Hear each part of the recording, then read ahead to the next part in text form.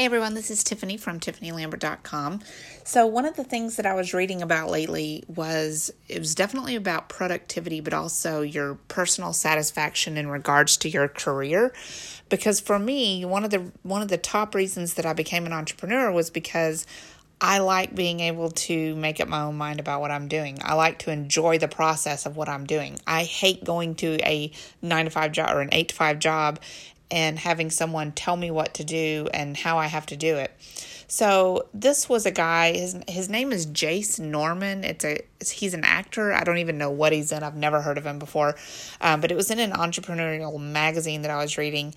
And one of the things that I think is very hard for us to do is to change our habits, and I'm not talking about like task habits. I'm talking about the way we are in life as to whether or not it blocks our productivity and our personal satisfaction. So, for instance, Jace was saying that he used to spend his breaks during filming. He would immediately pick up his phone and he would get on social media and he would do all this. And he was realizing that he really didn't feel like he had any downtime, even though it's technically downtime because you're not working, but you're not doing anything that improves your life. So I was thinking when I was reading it, I was like, what do I do? Because he says, ask yourself if what you're doing when you're not working is making you happier. And for me, I'll tell you what I do in between. Like I really am specific about this. I will do something for work and I will open a new tab and I will look at either social media or news sites. I'm big on news. And so does it make me happier? No. I've been really, I'm one of those people that I get really stressed over elections and stuff. I don't freak out with everyone, but just internally, I get stressed. So I'm not like melting down about it. It's not affecting my day, but I just get riled up, and some part of me likes to get riled up, but I realize that there has to be a time and place for that. And there has to be a time and place for me to, even if it's watching reality TV, some sort of reality TV, like, I don't know, Below Deck or whatever. If I'm tuning into that and I'm watching scenes where people are arguing, is it making me happier? No. And so I have to think what actually makes me happy during my downtime.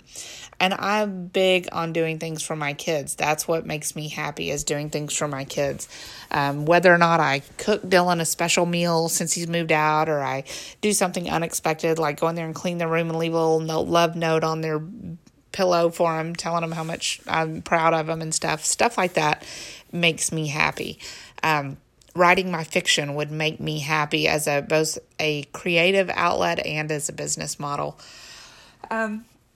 So the first thing was, when you're not working, when you take those breaks, stop doing things that have no reason to them. Okay? If there's something that has a reason, a purpose for you that makes you happier, go for it. If you're just doing something because if you're just grabbing that phone to check everything, may not be, maximizing your time. So what he had to do is make certain things inaccessible for periods of time. It could be for an hour or until you finish your work day or anything you want to do like that. So, for instance, he could turn off his phone, turn off his notifications, or for me, I could just somehow not check into the news or social media, either make it inaccessible or just be mature enough not to tune into it or not to do that, if that's what you're going to do. Some people, they go out and they just eat, or they just sit there and waste time not doing anything specific.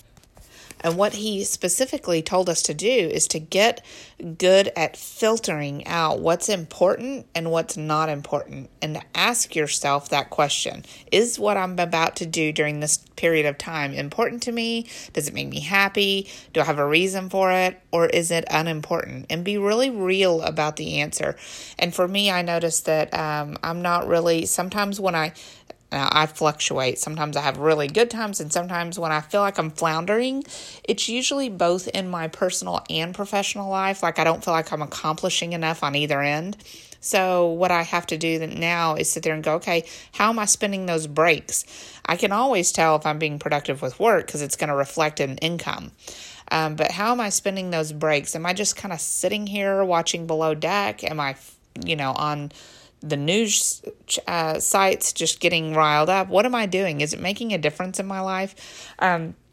So I'm going to work on that, and I suggest that's something that you might want to implement as well, just kind of asking yourself that question. What are you doing? Does it have a reason behind it at all hours of your day? Even sleep. Sleep is a reason, even the entertainment and the relaxation stuff that you do. How important is that? Are you choosing the right things for you? I'm not saying I won't ever watch reality TV or check in on the news anymore, but I have to understand what's going to make me happier and when I need that boost of happiness. There's certain times of the day, like during the middle of the day, which is what he was doing in the middle of filming, taking breaks, and he was getting, feeling bad when he'd go back to work. Same thing for me. If I'm checking news or I'm just watching a reality TV or something like that that's not fulfilling to me during my work hours, then at the end of the day, I feel like it was kind of wasted on that stuff. I could save that for after the end of the day when I have leftover time, in other words, okay? So that was it. This is just a little blurb about, the personal satisfaction side of having this work-at-home career where you have a little bit of that free time and how you maximize that for your life, okay? Thanks.